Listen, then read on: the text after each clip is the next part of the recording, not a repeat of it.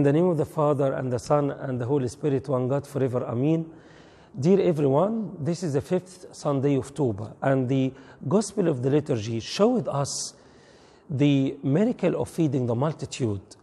How Philip, with his earthly thinking, planned to feed more than 5,000 people and to buy food with 200 denarii just to get a little piece of bread for each one. But God, in His care and love and generosity, planned to give each one as much as he needs. And even after they all full, the Bible mentioned that therefore they gathered them up and filled 12 baskets with the fragments of the 5 barley loaves which were left over by those who had eaten.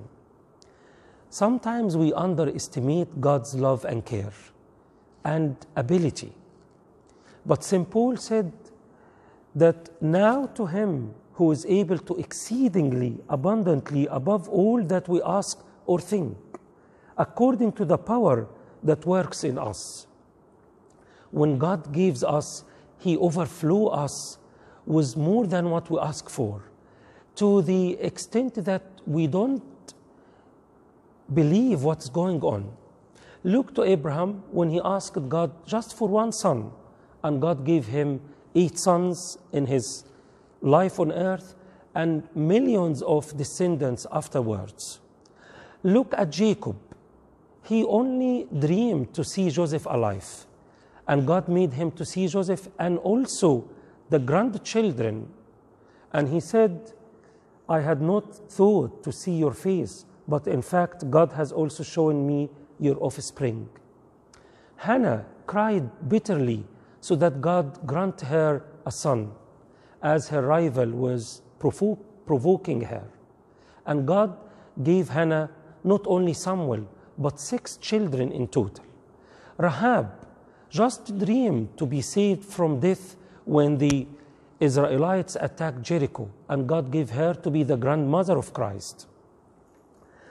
Ruth also wanted to cling to her mother-in-law as she loved her. And because of her honesty and love, God gave her to get married and to belong to His people, and also to be the grandmother of Jesus Christ. David was dreaming just to escape from King Saul's hand, and God gave him to be the king and his descendant to be kings until Christ came, and also Christ to be of his descendant. Solomon asked for wisdom, and God overflowed him not only with wisdom, but that his throne to be the greatest throne on earth, and also to build His temple.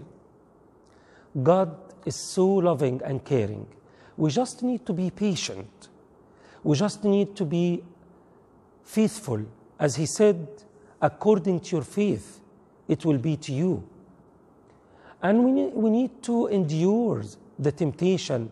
As St. James said, blessed is the man who endures the temptation, for when he has been approved, he will receive the crown of life. Let us all trust God and wait on Him, and glory be to God forever. Amen.